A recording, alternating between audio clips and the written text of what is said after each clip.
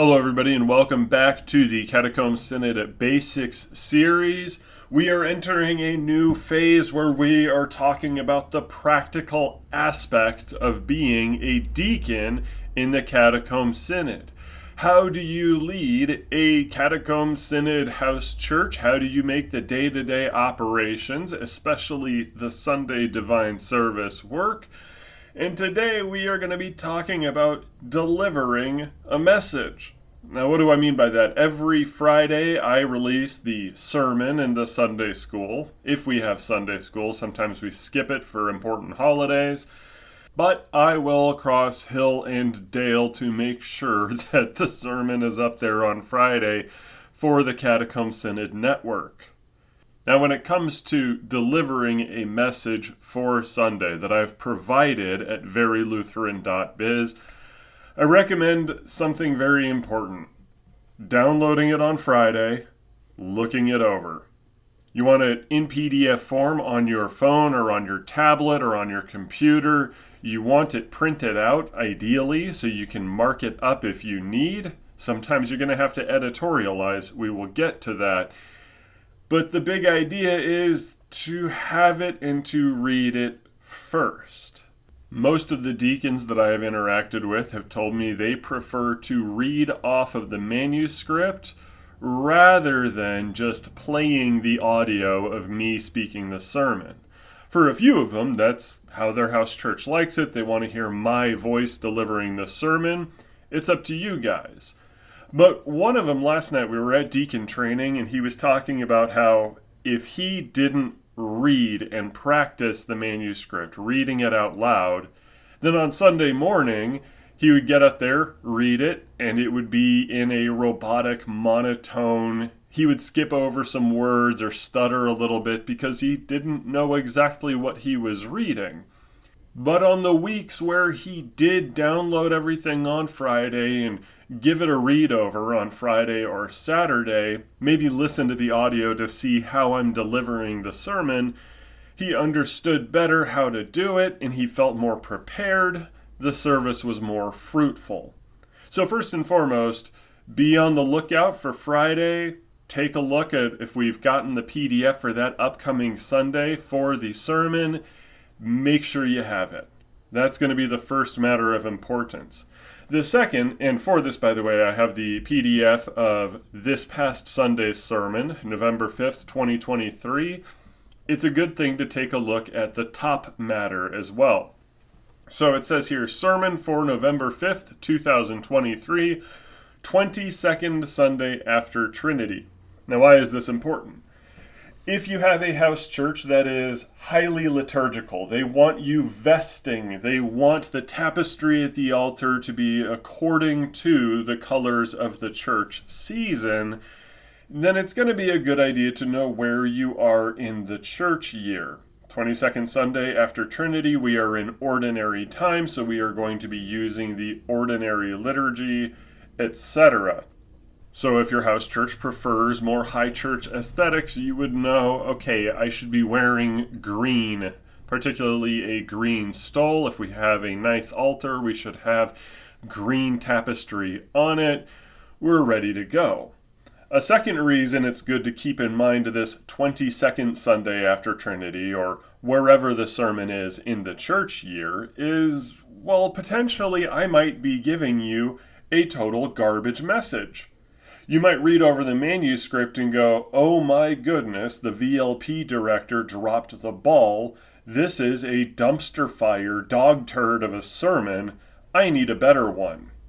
So you might be able to go to a different place. Maybe you could go to verylutheran.biz, go to the archives, and from there you can go back about a year and find the last time I preached at this exact week in the church year. Last year, in the 22nd Sunday after Trinity, I preached on the gospel message. Maybe that's more appropriate for your home congregation than me preaching off of the Old Testament lesson.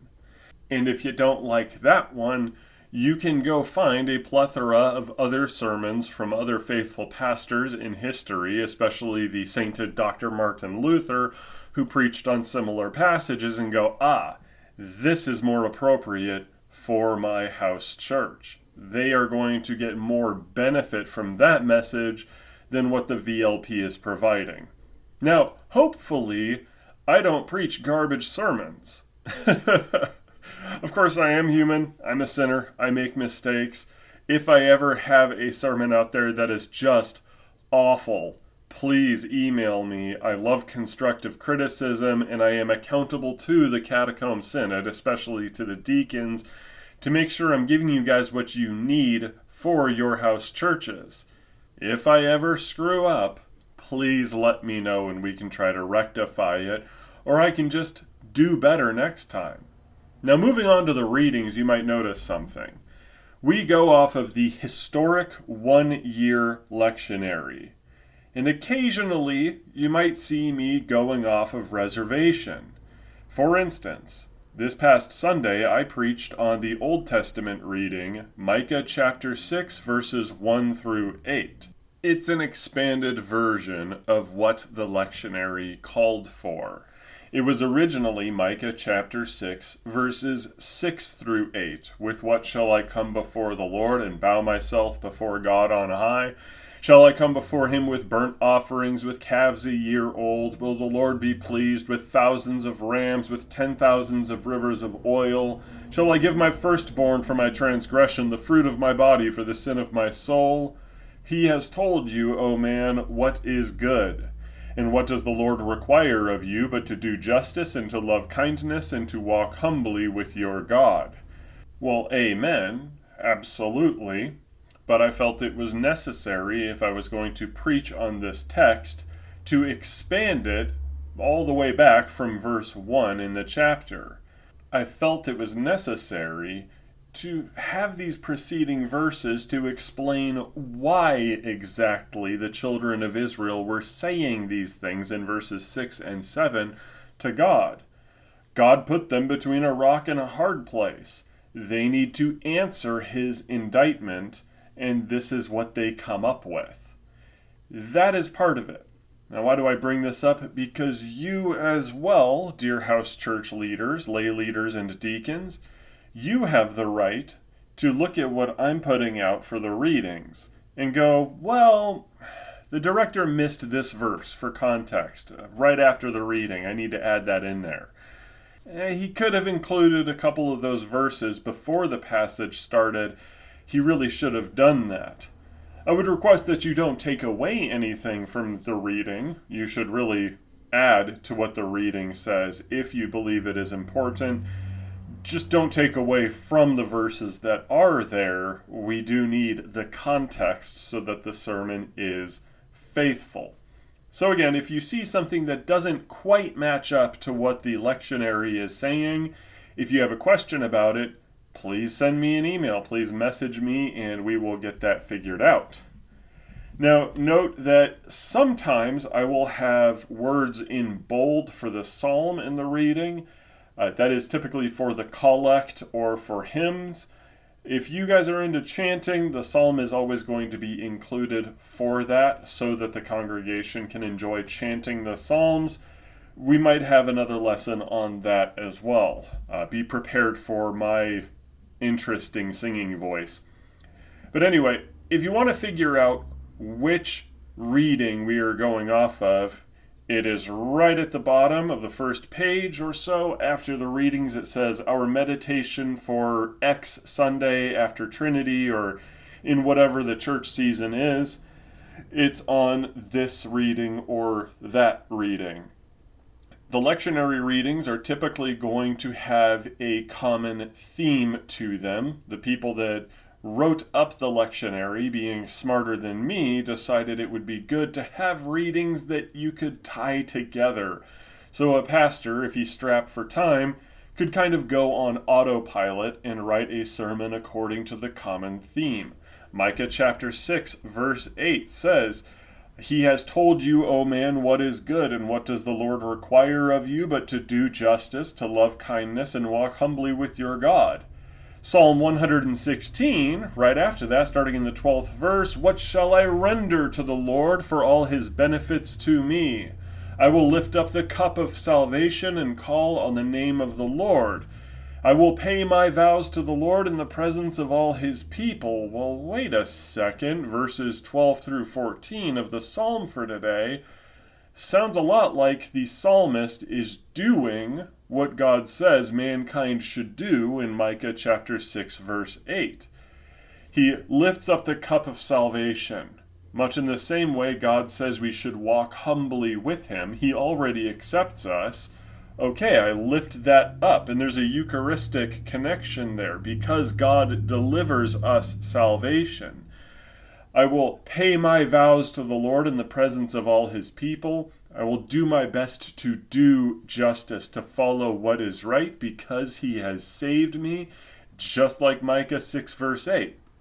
The lectionary designers put these two together so that pastors have a unifying theme they can go off of.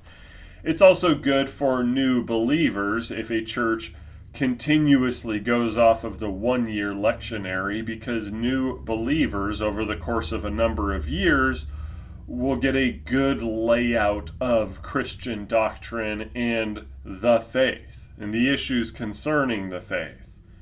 Now, occasionally there will be a reading in the lectionary that if I don't typically like the theme or I don't want to preach on it, I can preach on that text instead. For last Sunday, it was Philippians 1 verses 3 through 11. I didn't preach on it, maybe I will next year, where St. Paul says, I thank my God in all my remembrance of you, always in every prayer of mine, for you all making my prayer with joy because of your partnership in the gospel from the first day until now. And he continues going on saying, well, I want you to be conformed to Christ. And he, our Lord, is going to do that for you. He will complete the work in you. Not quite related to the core messages of Micah 6:8 and the psalm for the day, but if I want to preach on that, I have every opportunity to do so. And then we have the gospel reading, of course, which continues adding to the theme.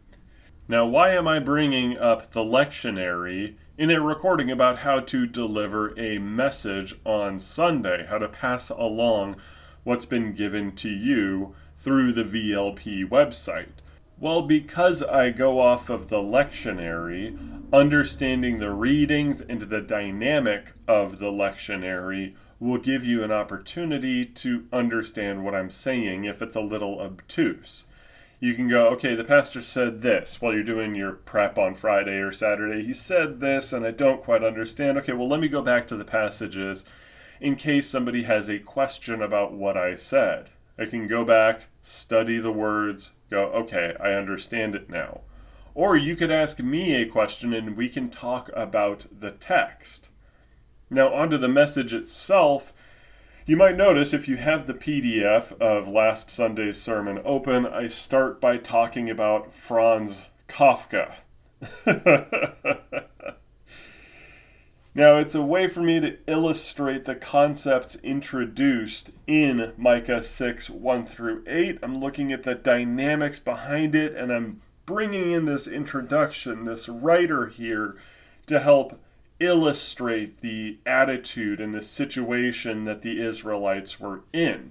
I was doing that so that people could understand. Maybe you have a congregation that can't accept that. You're reading that and you're going, well, this is stupid. Nobody in my family, nobody in my home congregation is going to understand this. They're not going to be able to relate to it. Besides, we have a Hungarian grandma that hated Franz Kafka's guts, and if I bring him up, she's going to shut down and she's not going to listen to a single word that this pastor is saying. That's perfectly fine. Feel free to editorialize the sermon.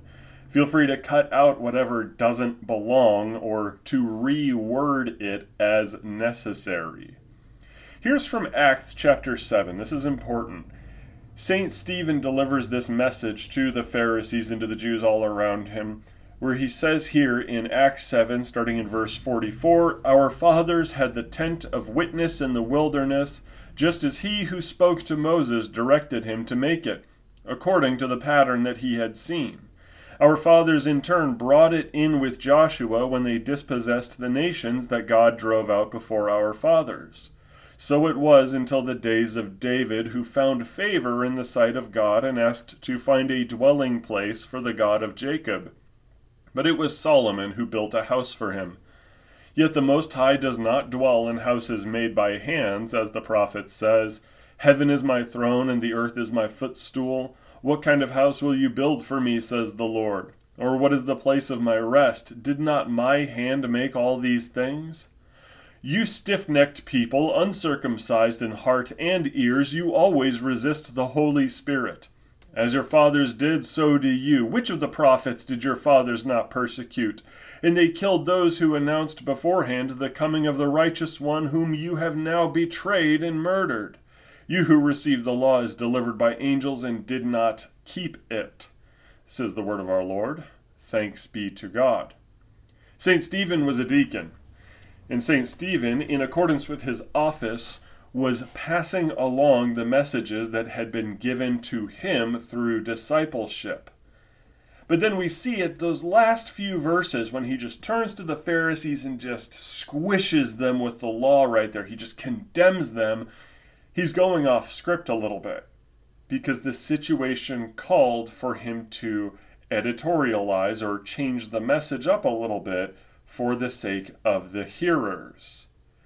Now, you don't have to squish your congregation. The point is you should modify the message, if need be, to suit the needs of the people in your house church. We are not a synod of cookie-cutter churches. We don't have every single house church or every single congregation acting in exactly the same way, listening to exactly the same words everywhere and anywhere. That would be silly. That would make us a control freak synod, and we are not about that. So, back to this illustration here, speaking about my sermon illustration of Franz Kafka. You read about it and you say, this isn't appropriate. It just doesn't work. But, okay, I understand what the pastor is trying to bring up here. It says, Kafka writes about absurd situations that arise from the world being too complex, the way that hearts grow cold on account of modern life. They're not fun to read, but they're very relatable given the cold, unfeeling, and unexplained way things are today. And okay, he reads this couple of sentences here from a parable called Before the Law. Okay, I know. I'm going to strike this paragraph from the sermon, and I'm going to fill in that blank space with, have you ever been in a hard situation where it felt like there was no winning, where it felt like nobody cared about you? Okay. You've successfully editorialized and summarized all of that, substituted something in, and from then on, if you see the word Kafkaesque, you can just say a cruel situation. And so you read, okay, the pastor then moves on to the reading. In the book of Micah, the children of Israel and Judah are put into a similar situation, something truly Kafkaesque. You can change that, something truly harsh, cruel, unwinnable. It felt like they were being persecuted by all sides, even by God. If you can find the heart of the message that I am preaching, you can reword it as necessary to get it through to the people that you are delivering this message to. But let's say part of that heart of the message is a little, inappropriate. Everybody in your family and your friends that come over for church, they've been just beaten down. It just feels awful looking at their faces, and you know how tough things have been. Everybody's feeling poor. Family drama has left them feeling drained and exhausted. And maybe they could relate, but maybe some of the attitude that you've heard from them this past week or so demonstrates that their faith is a little fragile. So when you read me saying something like, There's no stretch of the imagination to say that the believer lives in what feels at times like a Kafka-esque environment. Your enemies hate you, so they persecute you. God loves you, so he disciplines you. You love God, so you end up hating yourself, at least the sinful parts of you. When I talk about the sin, repent, sin, repent, sin, repent cycle that gets so tiresome and frustrating, maybe you're reading over that and you say, this is going to be really bad for these people that I'm delivering this message to. This could hurt them. It might be all they hear, and they're not going to listen to the divine response that God gives, the gospel section of this sermon. That's okay. I would recommend rewording it, striking through if necessary, to soften it. To say, we're all pretty frustrated right now. We feel like the Israelites do, where it feels like nothing is ever enough, right? And you can take the dramatic reading that I give, the dramatic writing that is sometimes more impactful than it should be, and you can say, okay, we're going to soften this up a little bit so they can hear it and then anticipate what God has to say in response. When God says, don't you remember my promises? Do you remember the call of Abraham, the Exodus? You're feeling like this is frustrating and difficult, but I promise you that feeling can melt away when you remember that I care. I am for you. If your congregation needs to hear the gospel a lot more than the law here, it's okay to say that. It's okay to edit if you need to do so. But remember that the message must still be preached. The heart of the message must still be brought to them. If the passage is on law, the law must be preached. If it's on law and gospel must be delivered. Same with the third use of the law or the first use of the law. I do admit to the frustration of some that I preach what the readings call for. Whether that's the first, second, or third use of the law, or the gospel, or law and gospel. I don't like the cookie-cutter, always the same, every week message that so much of Lutheranism delivers these days, where it's just, you suck, but God loves you anyway, reworded a million times, with some Bible verses sprinkled onto it, and some illustrations slapped onto the beginning. If you familiarize yourself with the three uses of the law, and with the gospel, I promise you, understanding what I'm saying in the sermon is going to get a lot easier, and if you have to edit it, it will feel a lot more doable. But that said, there are emotional aspects to what I write. Emotions are a good thing that God has given us. It is something we do not shun. We are good pietists. Emotions are a part of life and a part of our ability to reflect on where we are in the faith. They don't give us doctrine, these emotions and experiences that we have. We are not enthusiasts, but it is good to see where our heart is and to see what our emotions are saying. So if you're reading over this and you hear me say something in the audio with a certain emotional tone to it, if you want to copy that, if you want to change how it is expressed as you read it to your congregation, that's perfectly fine. If you're the type of guy that says, no, I'm just not a big theater kid type. I'm not an actor. I can't pretend on emotions or deliver in these emotional states. That's also perfectly legitimate. But if you are not the type to have an emotional inflection in your reading, I would recommend that you make sure to read clearly. If you are used to reading things in a monotone, that's perfectly fine. But the people in your home congregation should be able to understand what you are saying. Make sure that it's not rambling. It's got to be loud, clear, and enunciated for their sakes. Remember that as ministers of the sacrament, with a kind of gray area relationship to the word. You're not a minister of the word, but you kind of are. You're in the order of St. Stephen here. You are delivering a message for the benefit of the people. passing along something that is for their benefit. It's not a job, it's not a chore. It's part of your vocation where you love your neighbor in doing these things. Everything that comes out of the VLP and everything that a deacon does for his home congregation should be with that attitude in mind. What does my congregation need? What do these precious believers, people that God loves so dearly, what do they need? What helps them and edifies them in the faith? So as you can tell, everything I've been talking about is what is appropriate for the people in your care. Much in the same way, every time I preach, I look at what do people need right now, and in my interactions with people in the Catacomb Synod, what are the needs that can be fulfilled here, edifying them in the ministry of the Word. If we keep that in mind, a lot of the practical aspect of delivering these messages, it'll come pretty naturally to you.